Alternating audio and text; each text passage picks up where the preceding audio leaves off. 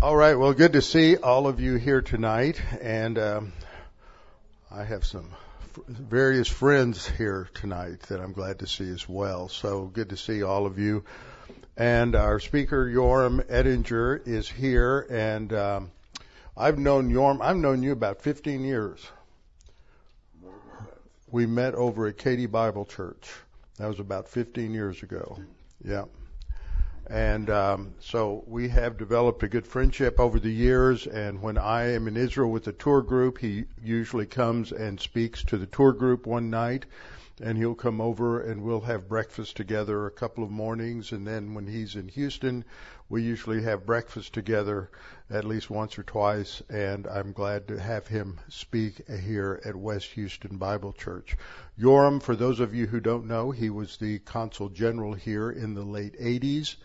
And he then served later in Washington, D.C., and retired with the rank of ambassador, although he was never the Israeli ambassador to D.C., much to the chagrin of many people. And he has a newsletter. I don't know if we have something, Cheryl, that we can put out. So if anybody wants to sign up, do you want to do that, or just give them your website and then they can go there to sign up? And he gives really excellent information, and he's good to follow him, give you good insights into what's going on in the Middle East, in Israel, in America, things of that nature. So with that, I've introduced you to Yoram, and I'm going to turn it over to him. You have between an hour and 15 minutes. So take the 3-hour lecture in your head and abridge it. Yes. Yes, you can have interaction, question answered as well. Everybody's ready. They're primed and ready to go. So you are turned on. You've got your thing up. There you go. Okay. Okay. Well, thank you very much. It's my pleasure, my honor to be here again, especially hosted by Pastor Robbie Dean, whose commitment to the Jewish people and the Jewish state has been second to none. And I appreciate the opportunity to share with you some of my thoughts about the current state of affairs in our part of the world, with a focus on the policy by the U.S. towards Iran, and the question, is it repeating or avoiding past critical mistakes? And when it comes to critical past mistakes, we can start with the current war between Israel and the Hamas Palestinian terrorists in Gaza and Hezbollah terrorists in Lebanon.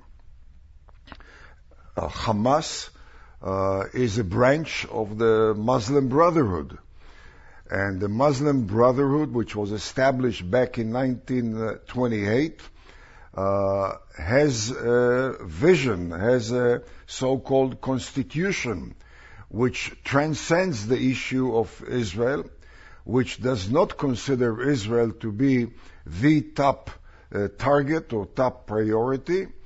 The Muslim Brotherhood considers its top priority to establish a universal Islamic society, toppling actively every single national Islamic government and replacing it with a universal Islamic government, whereby there's only one legitimate religion in the world, Islam, under God, or with the grace of God. And in the process, bringing the so-called infidel West to submission, but especially the great American Satan, the USA. Hezbollah in the north happens to be a proxy of Iran, which, just like Hamas, does not consider Israel to be its top priority. For Iran, the current regime in Iran, which ascended to power in February of 1979, the vision has focused on bringing down every single what they call apostate regime. An apostate regime for Shiite Islamic Iran is any Sunni Muslim regime, namely to bring down the regimes in Saudi Arabia, United Arab Emirates, Bahrain, Egypt, Jordan, Oman, Qatar, Kuwait, etc., and then turn to the next stage of the agenda, and that is global agenda, transcending the Persian Gulf, transcending the Middle East, transcending Africa. The aim is to bring down the great American Satan. And I mentioned that about the Hamas, which has the Muslim Brotherhood agenda, and Hezbollah, which has basically the Iranian Ayatollah's agenda, because both focus on bringing down the United States. And Israel, in fact, while fighting its own war of survival against these enemies, is also fighting the war of Western civilizations against Islamic terrorism, or to be specific, the war of the United States against arch enemies which are intent to bring down what they call the great American Satan. While those aims are in place and are translated into intensified anti-American terrorism throughout the globe, the U.S. has followed a very systematic policy, which one may define as the diplomatic option on Iran or towards Iran. The U.S. does not believe in confronting Iran militarily, does not believe in regime change in Iran. The U.S. currently firmly and steadily believes in conducting negotiation with Iran on limiting itself to the diplomatic option. And this is not a verbal exercise. This is not some verbal gimmick to refer to the policy as diplomatic option. This is a policy which eliminates any military option, eliminate any option of bringing the regime down in Iran, in Tehran, and allowing only diplomatic option towards Iran. And that option goes back to the founding of the current Ayatollah's regime in Iran, which was February 1st, 1979. Leading to the ascension of the Ayatollahs to power in Iran were series of communications between the Ayatollahs, who were at that time in exile in Paris, because the regime in Iran at that time, the pro-American Shah of Iran, who was referred to, and rightly so, as the American policeman of the Gulf, that regime fought against the Ayatollahs and forced them out of Iran into exile, among other places, in Paris, in France. The U.S. at that time, with President Jimmy Carter, conducted negotiation with Ayatollah Khomeini at that time in Paris, and the administration became convinced that the Ayatollah Khomeini regime, when taking over, if taking over control of Iran, would be very accommodating. And the way they were misled into that was through messages which they received from Ayatollah Khomeini, calming down any concern about the regime change in Iran from pro-US Shah to Ayatollah Khomeini.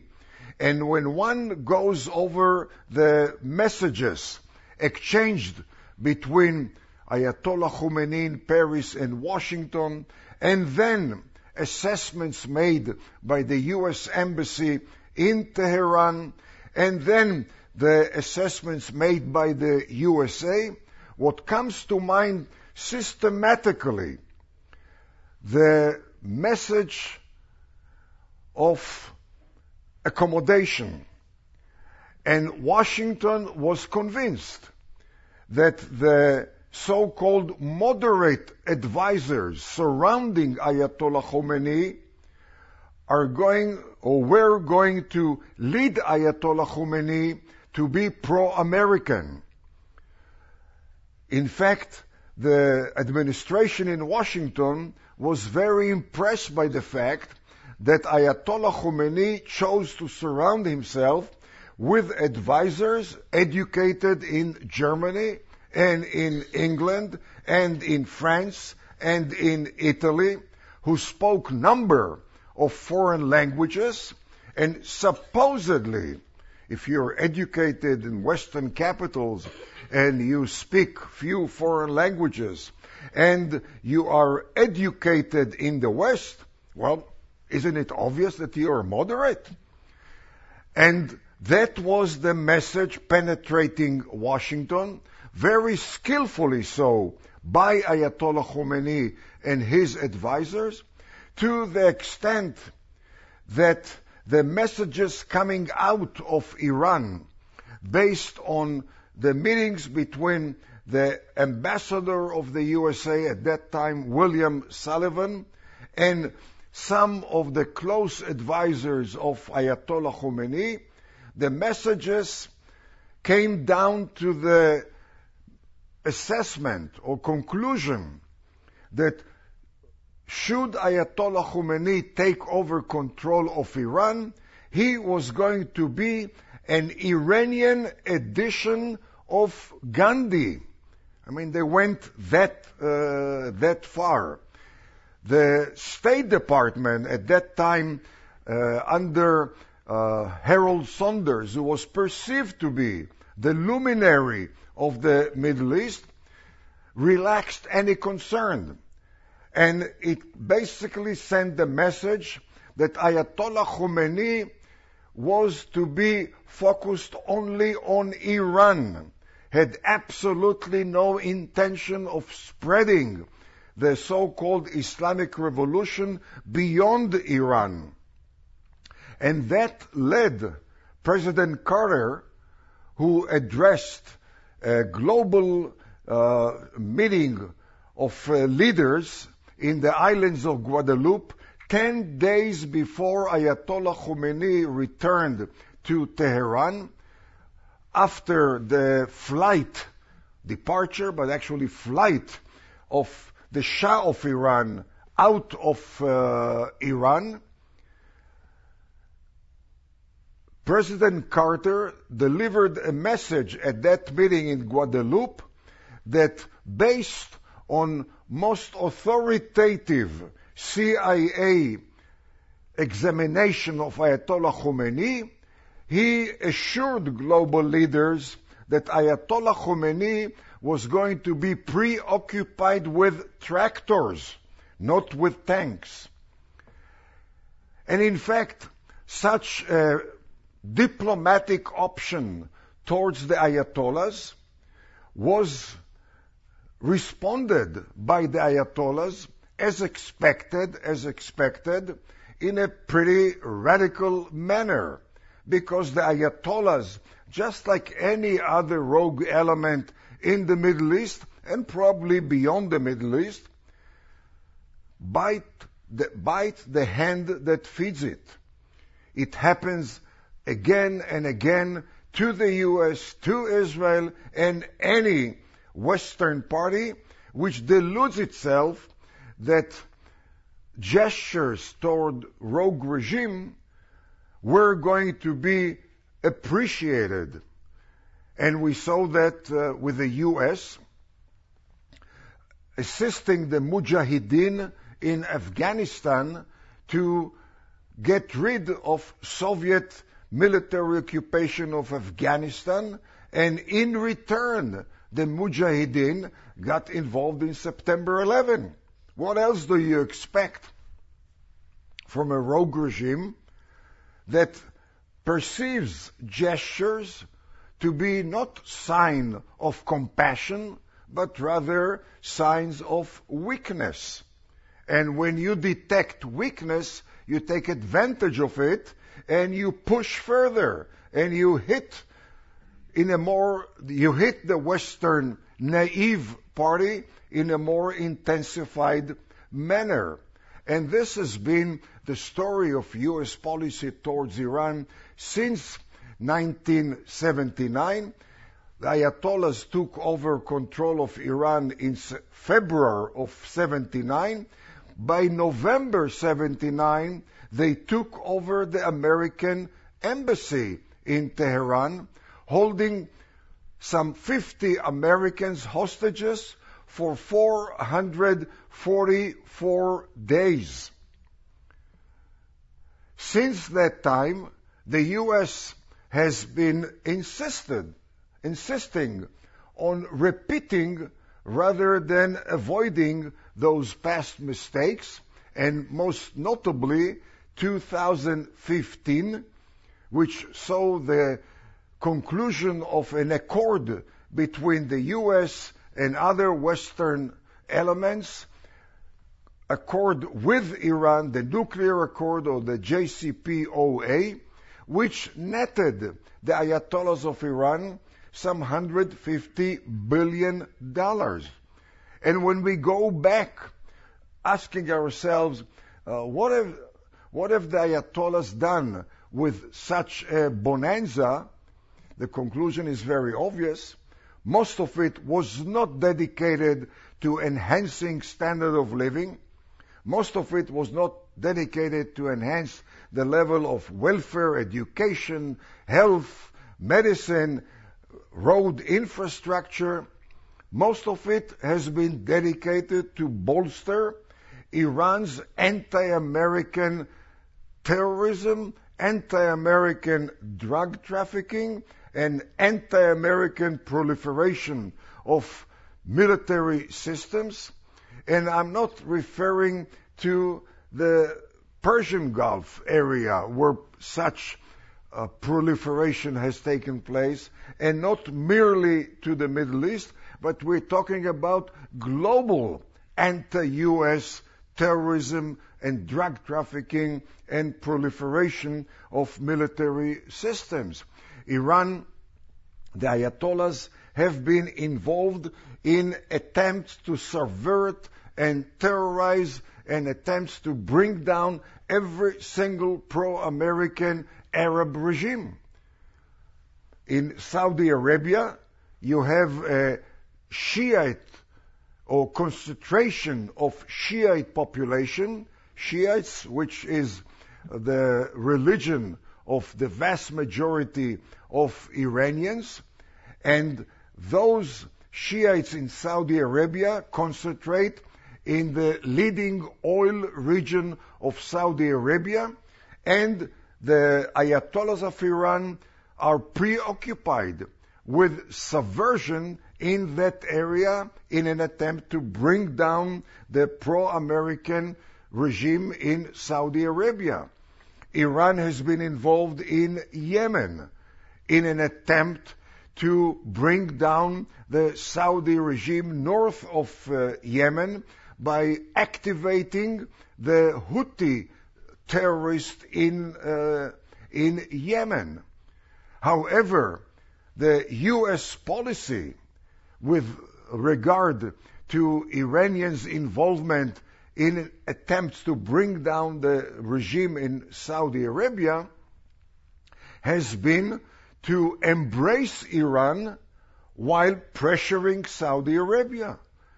And the reason has to do, if you follow the policy of Secretary of State Tony Blinken, the reason has to do with his assessment that the Saudis were violating human rights in Yemen by attacking fiercely the Houthis of Yemen. The fact that the Houthis were a proxy of Iran attempting to bring down the regime in Saudi Arabia has somehow escaped the assessment by the State Department. And in fact, upon assuming power of the State Department, Secretary Blinken took the Houthis, who until then were part of the terrorist list, according to the U.S. government, took the Houthis out of the terrorist list. And as we found out in recent months, the Houthis have attacked American vessels, international vessels, going through the Arabian Sea into the Red Sea, venturing into Europe. And recent days, the U.S. State Department has considered reinstating the Houthis to the list of terrorist states.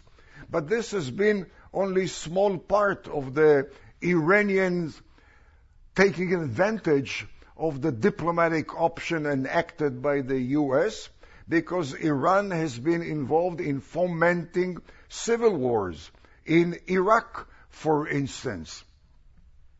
And certainly in Iraq, the attempt has been not only to expand the reach of the Ayatollahs into Iraq, but the primary aim has been to surround Saudi Arabia by controlling Iraq and transforming Iraq into an anti-Saudi platform.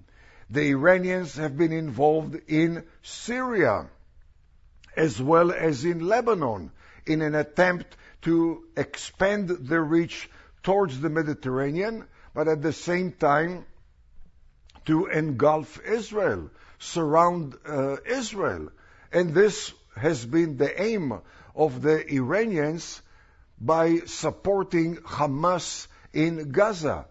Iran has been the number one party responsible to Hamas' sophisticated network of underground tunnels, Hamas' sophisticated arsenal of ballistic missiles, and in fact, much more sophisticated arsenal of missiles in the hands of Hezbollah in Lebanon. Obviously, providing Hamas and providing Hezbollah with sophisticated military infrastructure requires funding. And the question is, where do they get that funding? And it goes back to the diplomatic option.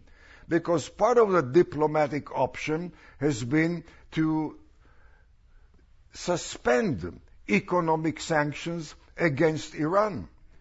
How can you impose economic sanctions if you seek accommodation with Iran, supposedly?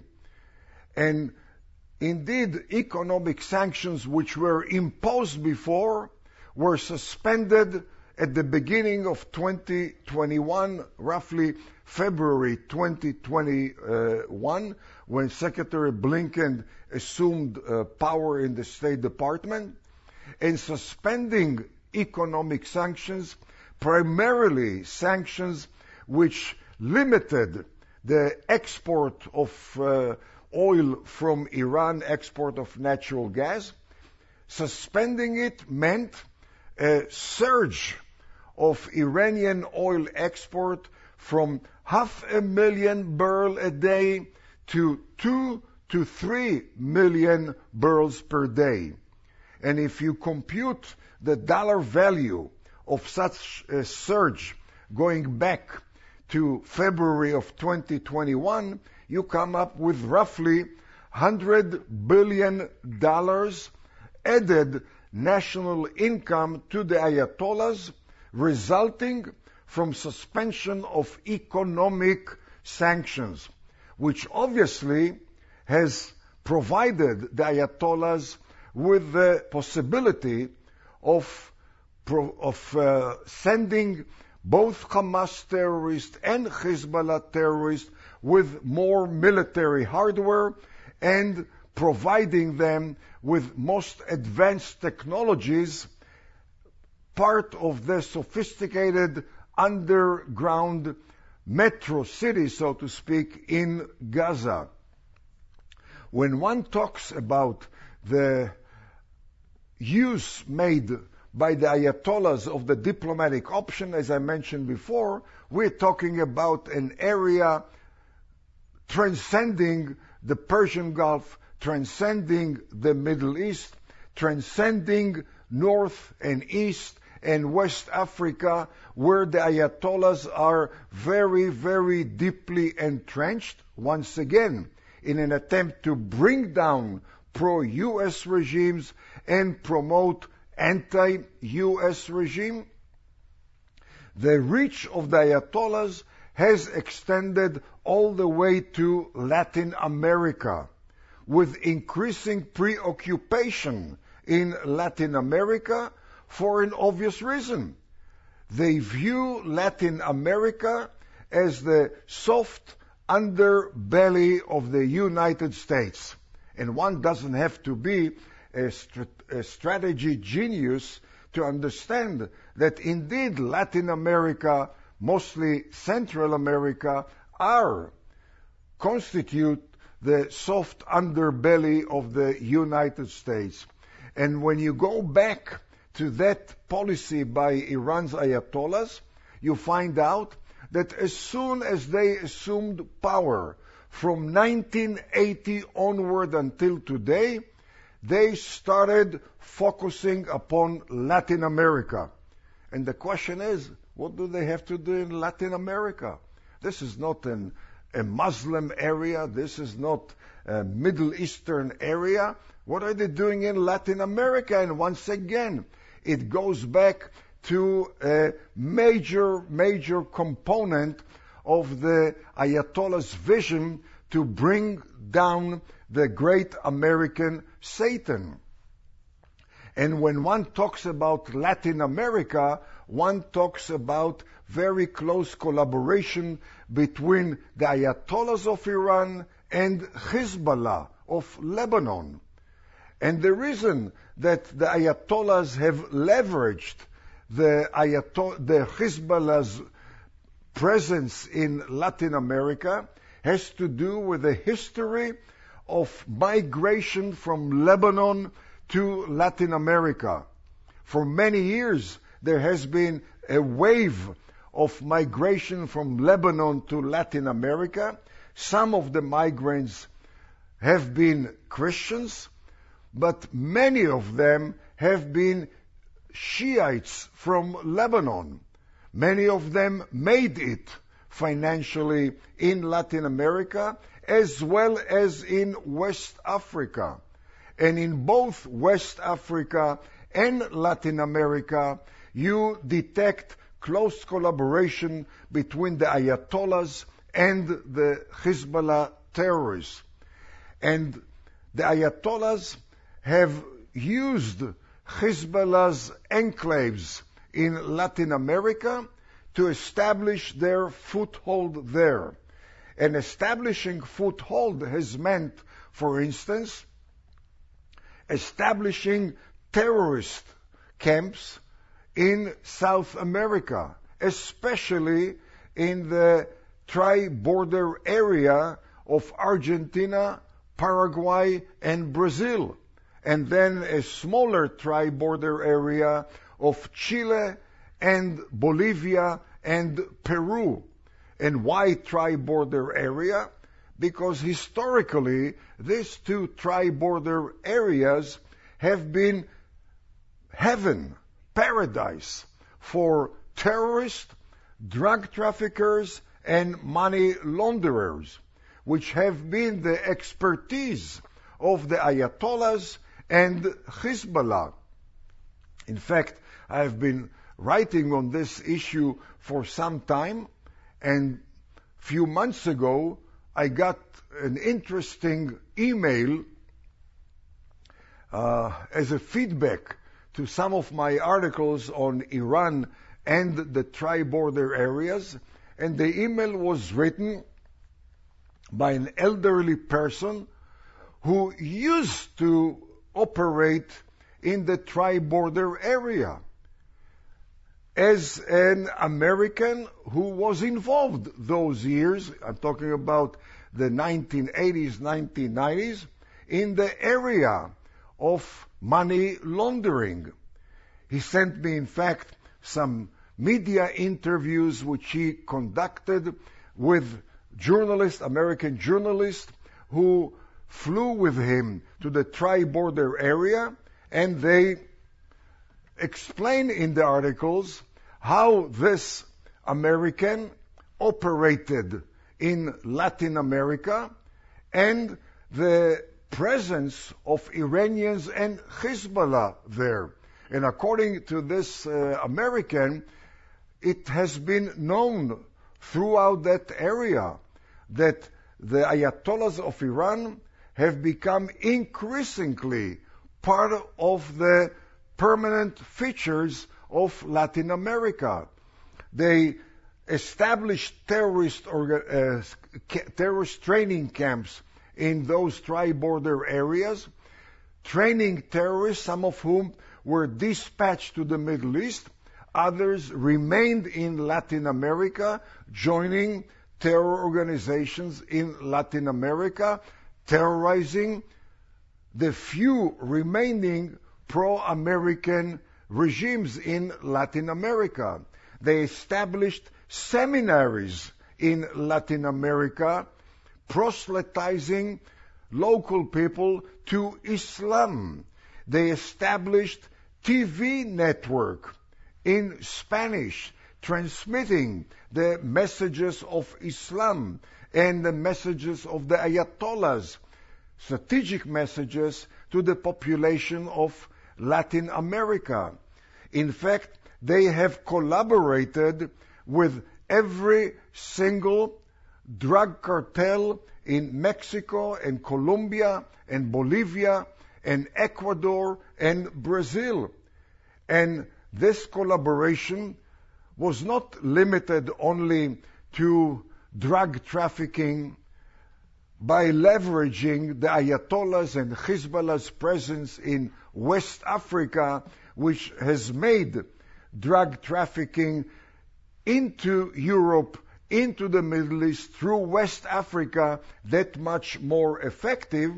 They have also and primarily concentrated on drug trafficking into the U.S. from the U.S.-Mexico border. And in order to bolster that attempt, for the last few years, they have supplied the drug cartels with equipment to construct underground tunnels from Mexico into the U.S. with the purpose of facilitating the drug trafficking as well as the passage of terrorists into the U.S., establishing numerous sleeper cells in the United States. And in that context, we just had a visit by the FBI director from this country. The visit took place the last few days. I think he departed from Israel either today or yesterday. And the question is, what is the FBI director doing in Israel at this particular time?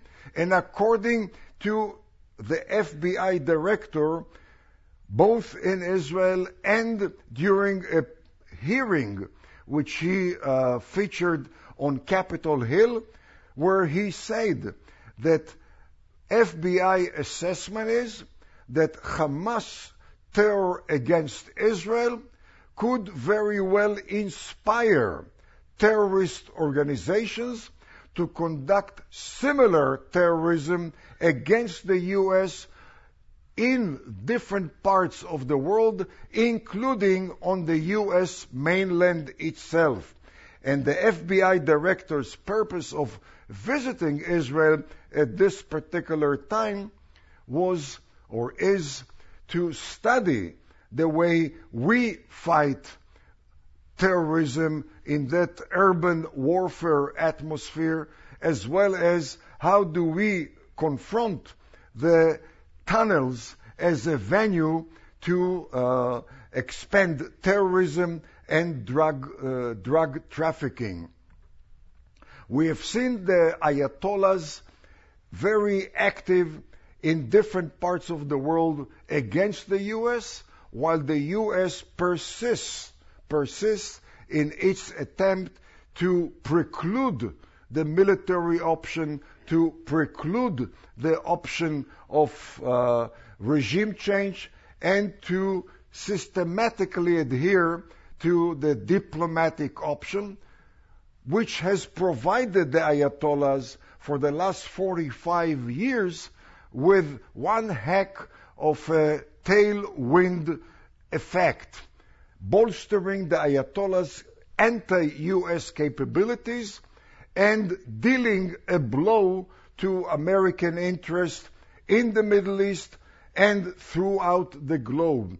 Because every single pro-American Arab regime in the Middle East has been targeted by the anti-American Ayatollahs. But the policy adhered to and conducted by the U.S. has been a policy insisting that generous enough or tremendously generous financial bonanza, diplomatic bonanza showered upon the Ayatollahs could convince the Ayatollahs to accept peaceful coexistence with its Arab Sunni neighbors. It could convince or induce the Ayatollahs to accept good faith negotiation. And more than that, the belief in the State Department that a very, very generous financial and diplomatic bonanza could also convince the Ayatollahs to depart from their 1,400-year-old vision, which again has no room for any religion but Islam, has no room for the so-called great American Satan. And certainly the reality in the Middle East and beyond has contradicted those assumptions by the State Department, which until this very moment has not changed the actual policy, which goes back to the rhetorical question I posed before. U.S. policy towards Iran, are we going to witness a repeat or avoiding of past mistakes? It seems to me that as of now, the leadership of the State Department, especially the Secretary of State, has been very insistent on sustaining that failed policy, independent of the obvious results on the ground, which has been very much counter to the best interest of the U.S. and the best interest of regional and global stability. I would like to end here my opening remarks and turn it to your own questions, but not only questions, your own position, your own criticism of anything which I said, and it doesn't have to be limited to this particular topic, but anything which relates to Israel that you may want to raise. No.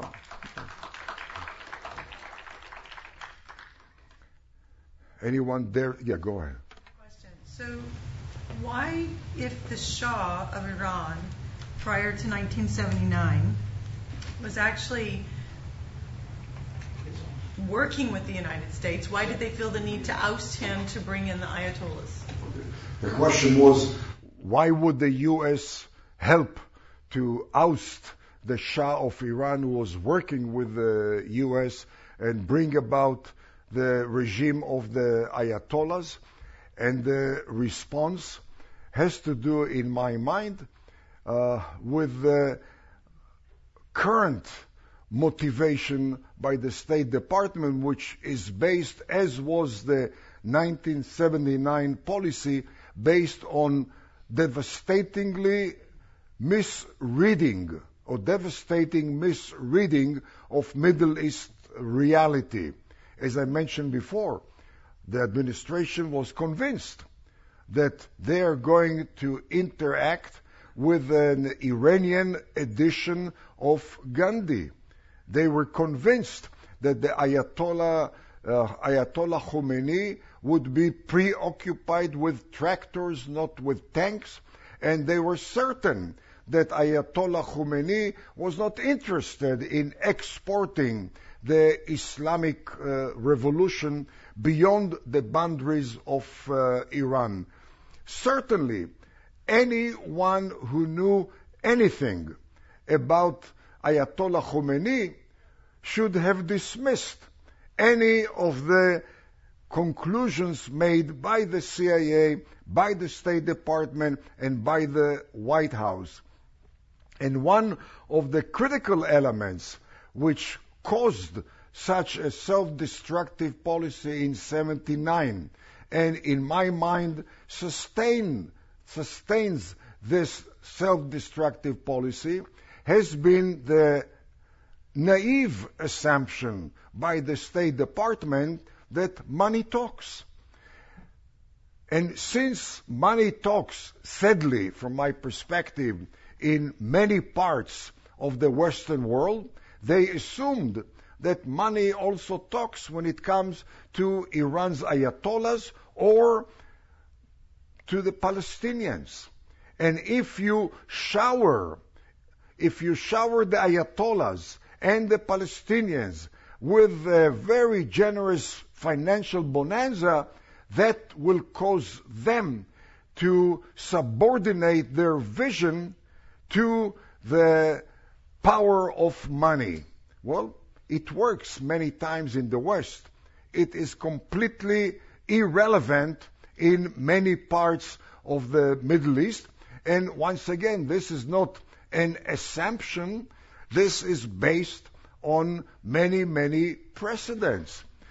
Vast money was showered upon the Ayatollahs, and that money has been dedicated to more and more anti-American subversion and terrorism and drug trafficking and money laundering, not to moderate Iran. We're talking about vast amount of money to a country like Iran and to the Palestinians, which are getting also their foreign aid from this administration after foreign aid was suspended of the Palestinians.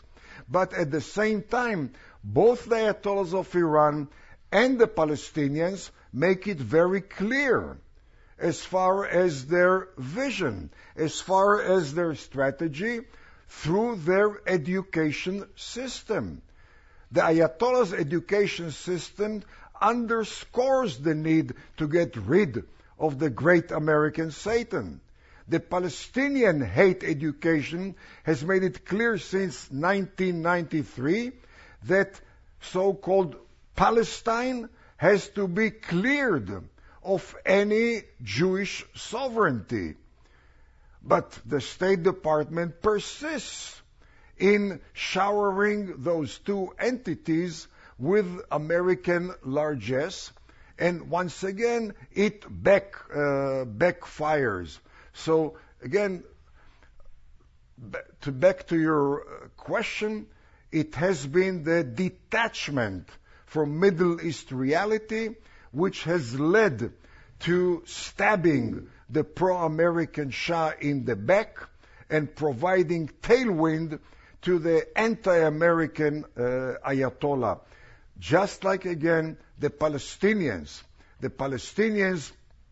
who sided way back with Nazi Germany, then with the Soviet bloc, then with Ayatollah Khomeini, providing or availing training camps for Asian terrorists, European terrorists, Latin American terrorists, African terrorists, Palestinians who have collaborated with Muslim Brotherhood terrorists, anti-American Muslim Brotherhood terrorists, Palestinians who collaborate currently with North Korea, with Cuba, with Venezuela, close ties with China and Russia, but still are endowed with American foreign aid under the assumption that such foreign aid is bound somehow to moderate the Palestinians.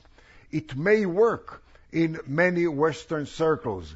It does not work in the Middle East, or in most of the Middle East, because both Iranian leaders as well as Palestinian leaders do not allow money to transcend their ideology. It's not only American largesse which was showered upon the Palestinians. Israel, 1993, we have provided the Palestinians with unprecedented opportunities by bringing into the land of Israel, amazingly and recklessly enough, some 100,000 Palestinian terrorists headed by the PLO terror organization.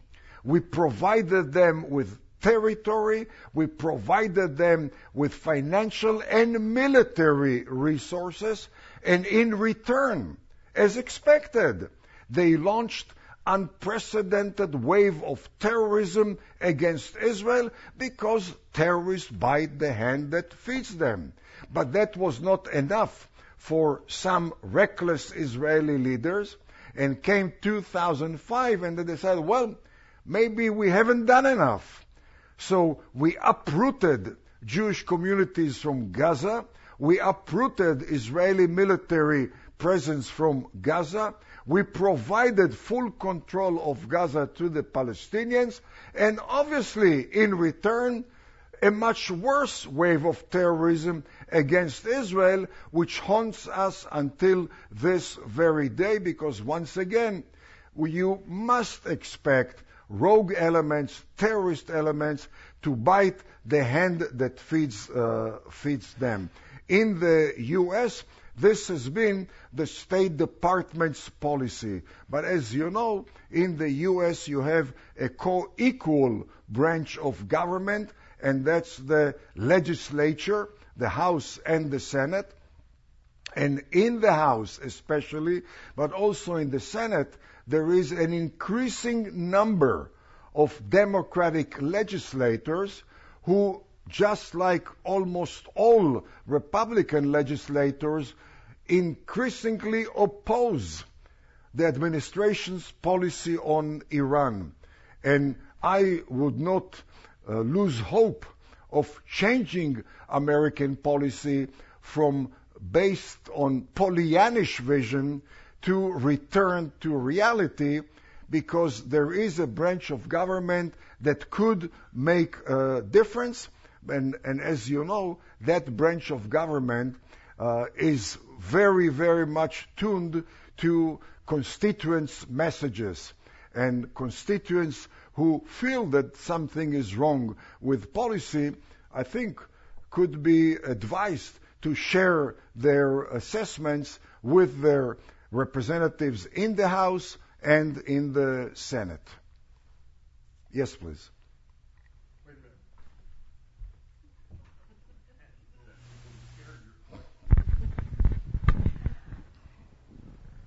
Okay, this might be opening up a real hornet's nest. Obama, were his reasons the same for supporting Iran as the previous administrations, or were his reasons because he's sympathetic with the Muslim Brotherhood? Well, certainly the major accord with the Ayatollahs of Iran was concluded during the Obama-Biden administration, and that accord has provided Ayatollahs of Iran with the most effective tailwind for their anti-American policy. That policy was suspended for 4 years, and in fact, during the 4 years succeeding the second Obama administration, Iran was on the verge of an economic bankruptcy due to economic sanctions. But as of January 2021 or February 2021, things have changed in the attitude towards Iran, and once the economic sanctions were suspended, once again there was a resurgence in the anti-American Iranian terrorism, drug trafficking, and money laundering. Yes, please. I came in late, so I'm listening to the very end of your speech. But two things that I have to ask is, with what's going on in Israel right now, how can we help? What is our part? What can we do to help Israel, number one? Number two, where is it that we can donate funds and feel like our funds are going directly to Israel to help with what's going on? As far as what can be done to help Israel, it seems to me that your most effective venue would be to set U.S. policy on the right track. Israel's interests are consistent with a realistic U.S. policy, and Israel's interests are undermined with faulty U.S. policy. A major posture of deterrence of the U.S. is the most important asset for Israel and any other ally of the U.S. Faulty U.S. policy has undermined severely U.S. posture of deterrence, which means tailwind to rogue elements throughout the globe and headwind to every single ally of the U.S. Specifically on Israel, it has to do with two-pronged policy. Namely, one is U.S. policy on Iran, reassessing the diplomatic option after 45 years of systematic failure, and an attempt to examine other options such as regime change option, such as a potent military threat hovering above the head of the Ayatollahs. I personally don't believe that there is a chance to change the Ayatollahs' vision or strategy.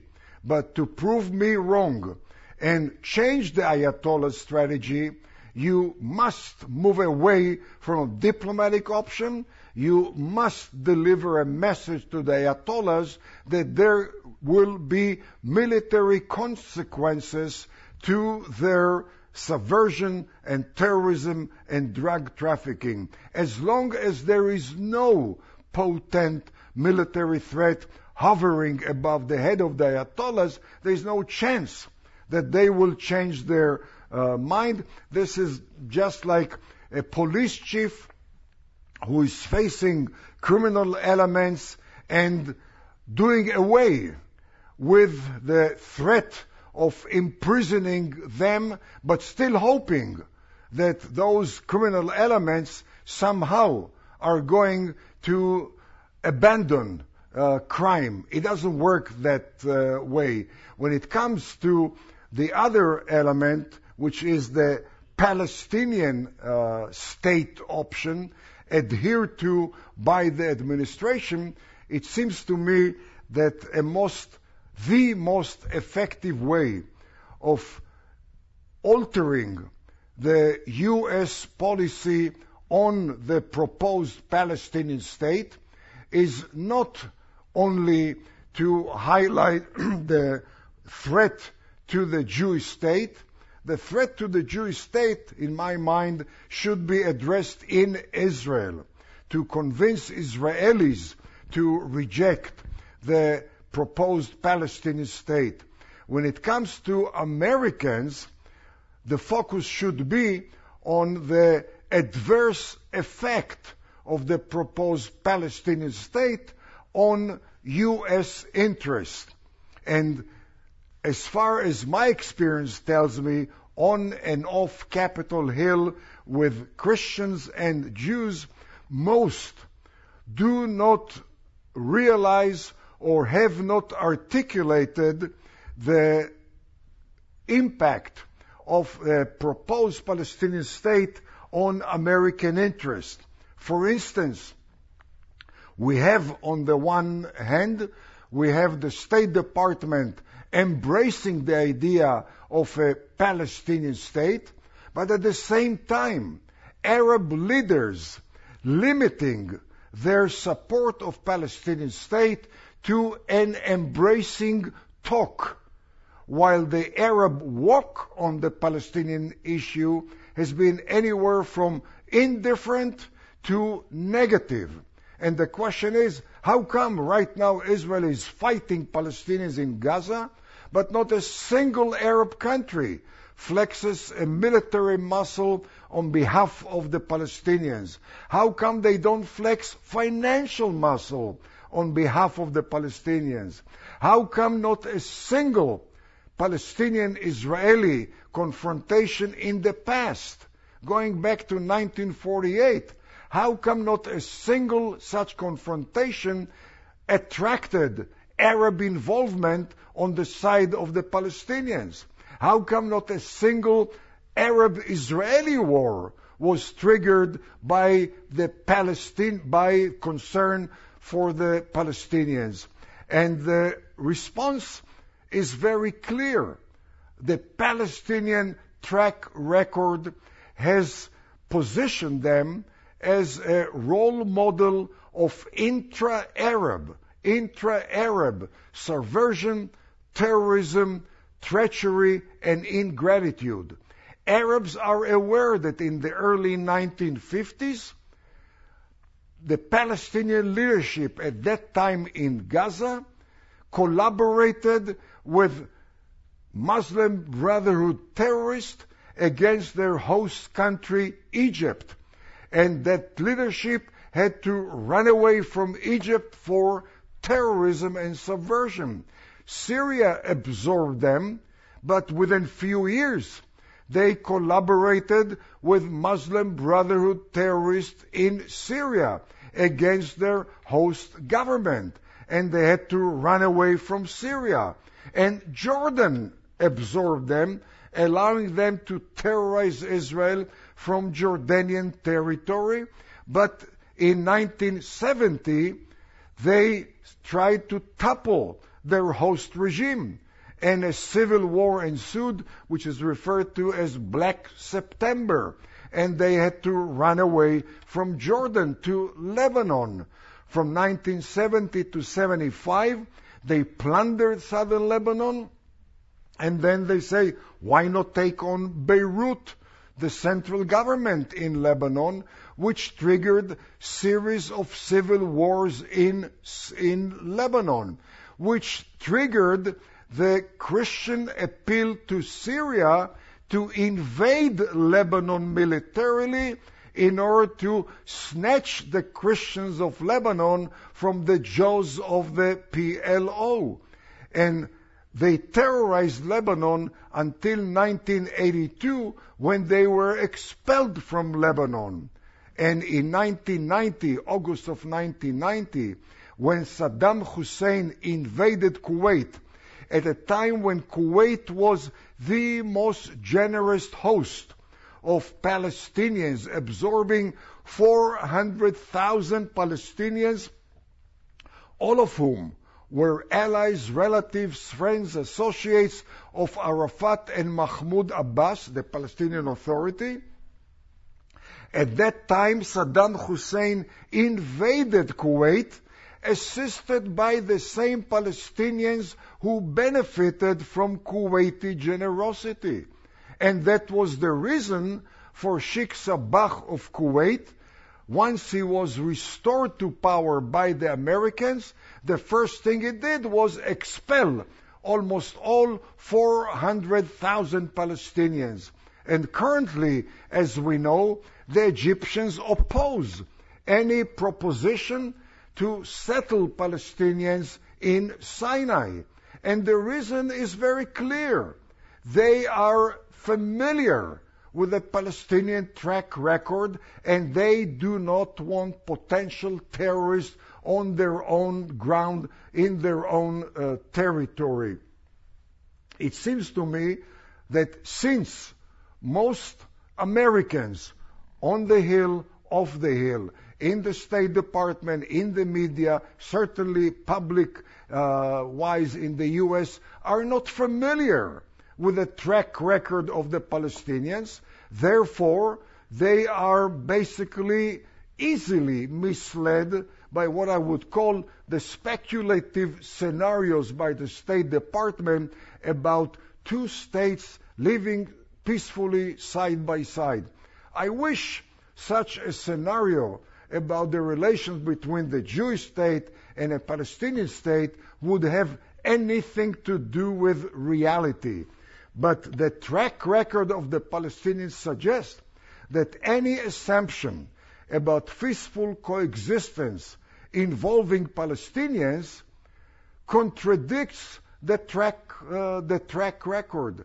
And I think it would be very useful for American interests, for Israeli interests, to pay attention of your own congressmen, your own two senators, to that reality, and inducing the legislators to deal with the proposed Palestinian state more realistically, not being trapped by those speculative future scenarios which have nothing to do with reality. Yes, please.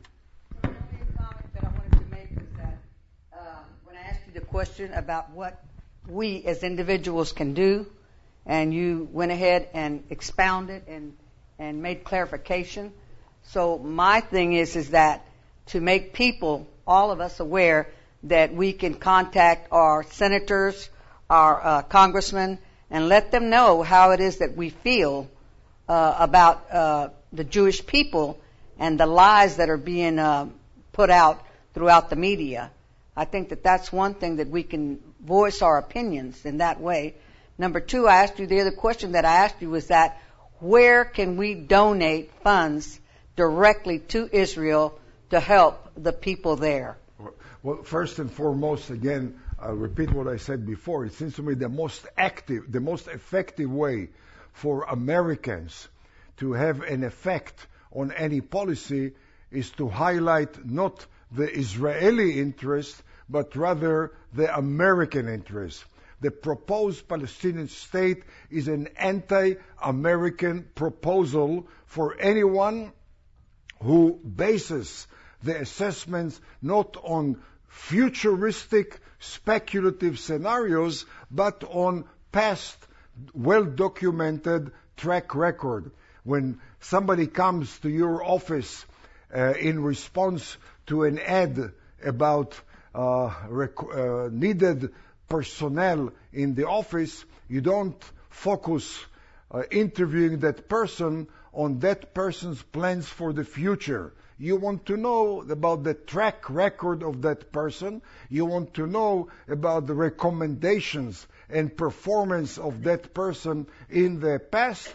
and that will decide the employment or unemployment of that person. The same applies to the proposed Palestinian state, and my advice is to ask, if you turn to your representative or to your senators, not to ask them to be more pro-Israel or pro-Jewish, but ask them to be more attuned to American interest and more attuned to reality rather than to an alternative reality. As far as donation of money, I'm not involved in that. I'm not familiar. I know that there are multitude of venues, there are multitude of initiatives of not only donations but volunteers. I met a number of Americans who have come to Israel for 10 days, for 20 days, helping in some areas, be it in hospitals, be it in community centers, be it in picking fruit or vegetables in Jewish communities which lack manpower because the manpower is fighting in Gaza or in the north. I'm familiar with Americans who have come to Israel to visit Israeli soldiers in hospitals. One particular case of Americans visiting soldiers who have gone through amputation of limbs and coming to them and energizing their spirit by demonstrating American solidarity with their valiant performance on behalf of the Jewish state. And such visits have left major positive impression upon the Israeli population at large, upon the wounded soldiers in particular, upon bereaved families, and that impact has adrenalized the veins of Israelis at a time when we are in need of much adrenaline in face of the war both in the south and the war in the north. Yoram, this morning when we had breakfast, you were talking about the response of the soldiers, the wounded soldiers, as people talk to them. What's their morale like? Well, again, based on some American volunteers who met such soldiers, and as they told me, the American volunteers, they expected to see pretty down spirit, to see people who are prepared for very rough time, hoping, praying for some reinforcement, and instead they told me they found very high spirit. In fact, on few cases, when the Americans asked the soldiers who lost both legs, who lost one leg, how do they prepare themselves for such, for their life in coming years? And the response was that the soldiers said that they were grateful for giving a chance to live after an experience which almost cost them their life, and they are now more energized than before to continue and partaking in the struggle of the Jewish state. There have been bereaved parents who have been interviewed on a daily basis on the Israeli media to talk about the circumstances that their children were killed. And once again, they revealed themselves to be of very powerful spirit, with the interviewer asking about the sorrow and the loss, and the bereaved parents talk about the pride they feel that their children contributed so much to the survival of the Jewish state, and how much they are much more energized to continue the struggle of the Jewish state, and how much, in fact, I would say this is across the entire Israeli social strata, how much they urge the Israeli government to press the pedal to the metal and not end that war until Hamas terrorists are literally obliterated. And I would say, from my own perspective, I did not expect to see such high spirit among the Israeli population at large, but especially not from people who were hit so tragically during this war. Especially myself and many Israelis have been overwhelmed by unprecedented solidarity among Israelis with left and right and religious and secular and hawks and doves serving in the same unit in Gaza, not paying attention to the divisiveness, but paying attention on the common denominator of the fight by Israelis in face of Islamic terrorism. We have been overwhelmed by the spirit of our younger generation. Many of us, including myself, I admit, we almost gave up on the younger generation because the misperception we had was that our youth has been hooked to TikTok and cellular screen and less concerned with Jewish history and Jewish roots and Hebrew literature.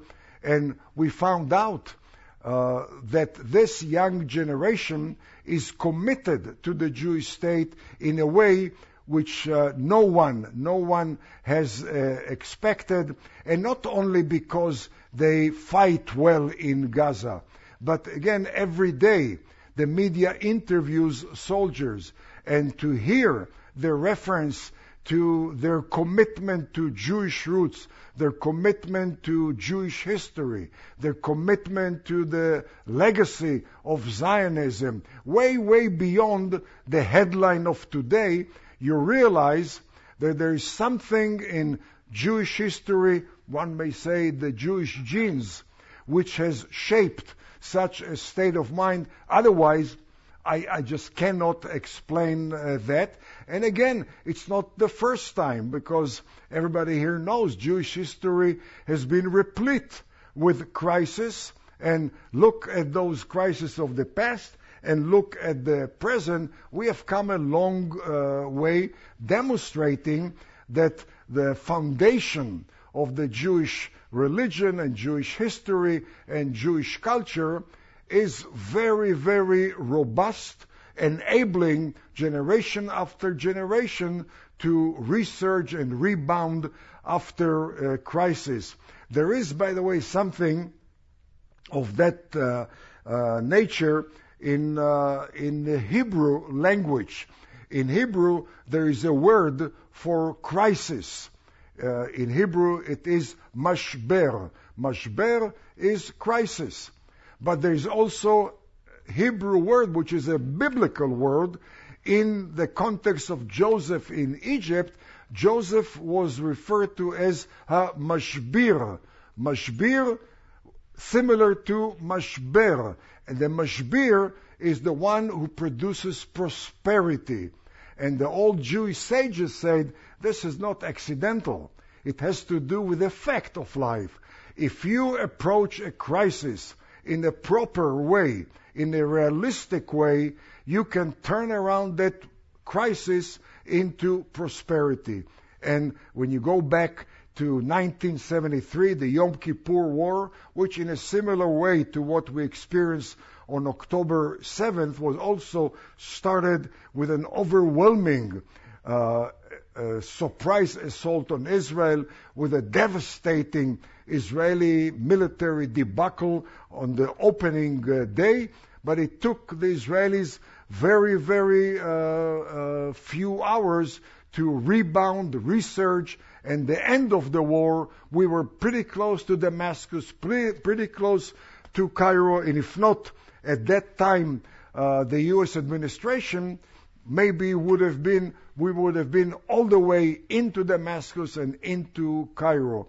And in a similar way, we started October 7 with a big-time military intelligence debacle, but it took few days for the military to regroup, reassert itself, research, and while we don't know the end of the war, I hope it will be the obliteration of Hamas, but certainly at this stage, once again, we have proven our capabilities to rebound and be true to that concept, that Hebrew concept, that crisis and prosperity are the same if we approach crisis in a proper, optimistic, realistic, rather than fatalistic manner.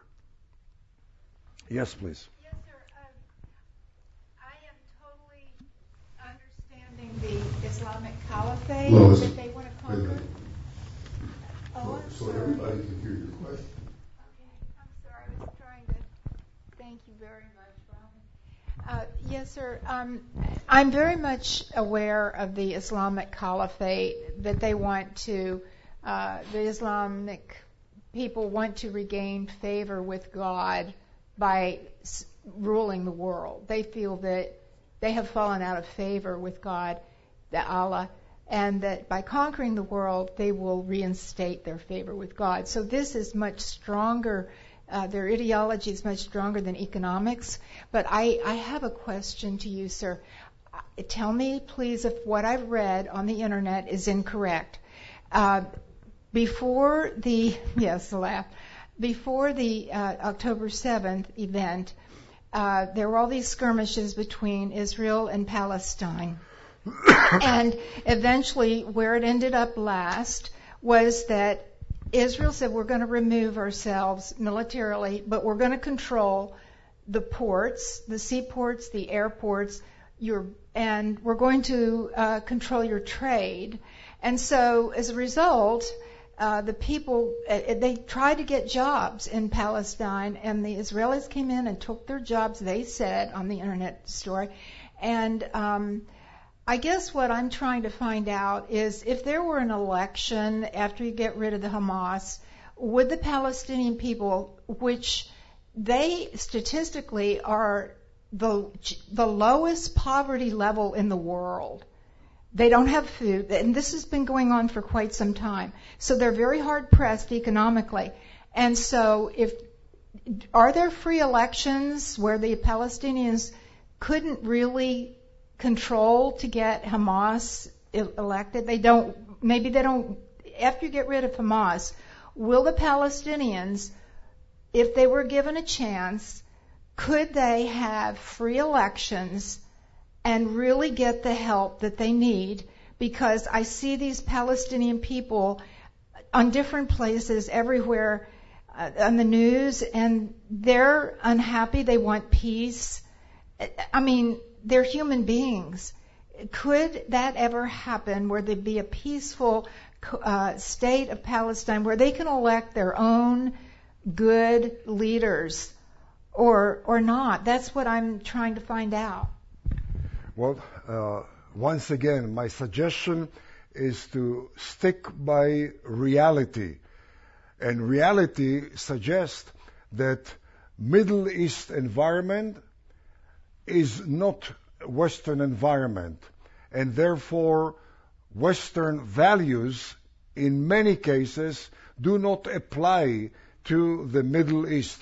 We're talking about the Middle East, which for the last 1400 years has not experienced intra-Muslim or intra-Arab peaceful coexistence, not because of any conflict with Israel, nothing to do with Israel. This has been the nature of the neighborhood.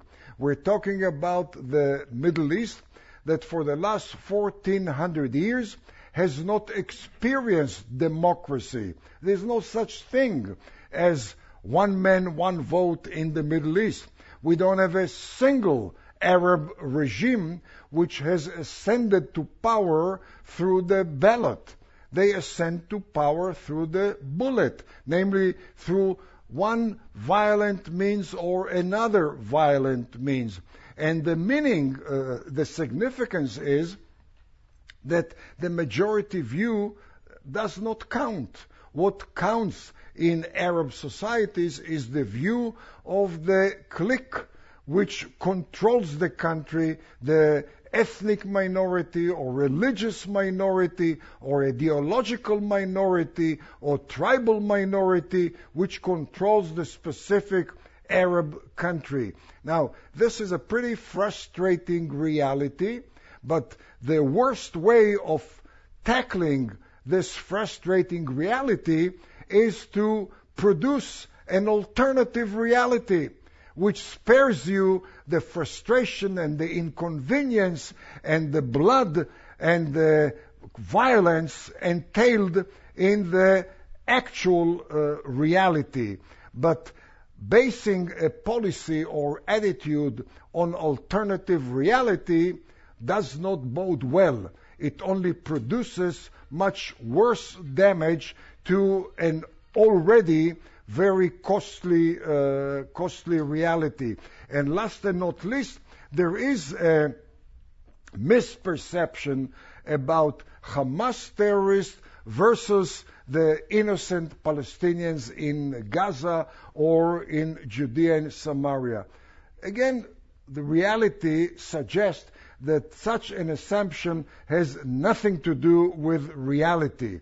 We have had since 1993 Palestinian parents sending their children to hate education schools, going themselves to hate sermoned mosques, walking around the streets observing the monuments heralding terrorists, realizing that if a member of your family is engaged in terrorism, the family is rewarded by monthly allowances by the Palestinian leadership. And therefore, every single act of terror against Israel has triggered an explosion of celebration by those quote-unquote innocent Palestinians. Now, I don't attribute any credibility to public opinion polls in dictatorships. We have had some or many polls taken among Palestinians, and as I said, I don't accord it credence. But anyone who does accord it any credence should realize that every single poll taken by non-Hamas elements among Palestinians has produced overwhelming identification with Hamas before the war and since the war.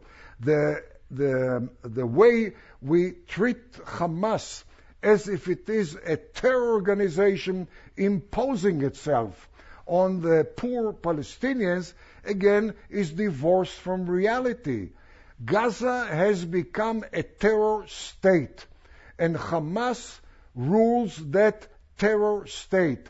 Hamas is not the shining star terrorist groups of Peru.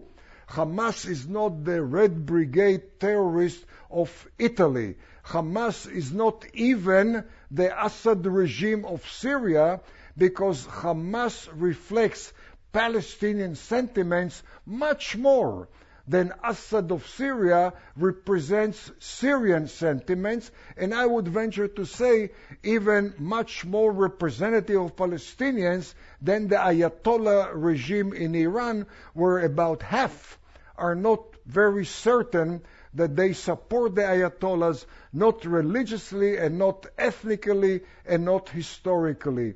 And therefore, the hope that once Hamas is removed, then finally will come to a resolution of the conflict, sadly, is totally divorced from reality. And once again, the proof is in the pudding.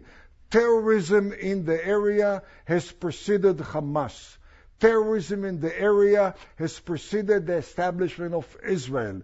Terrorism in the area is irrespective of American policy. In fact, Islamic terrorism has hit the U.S. irrespective of the identity of the president.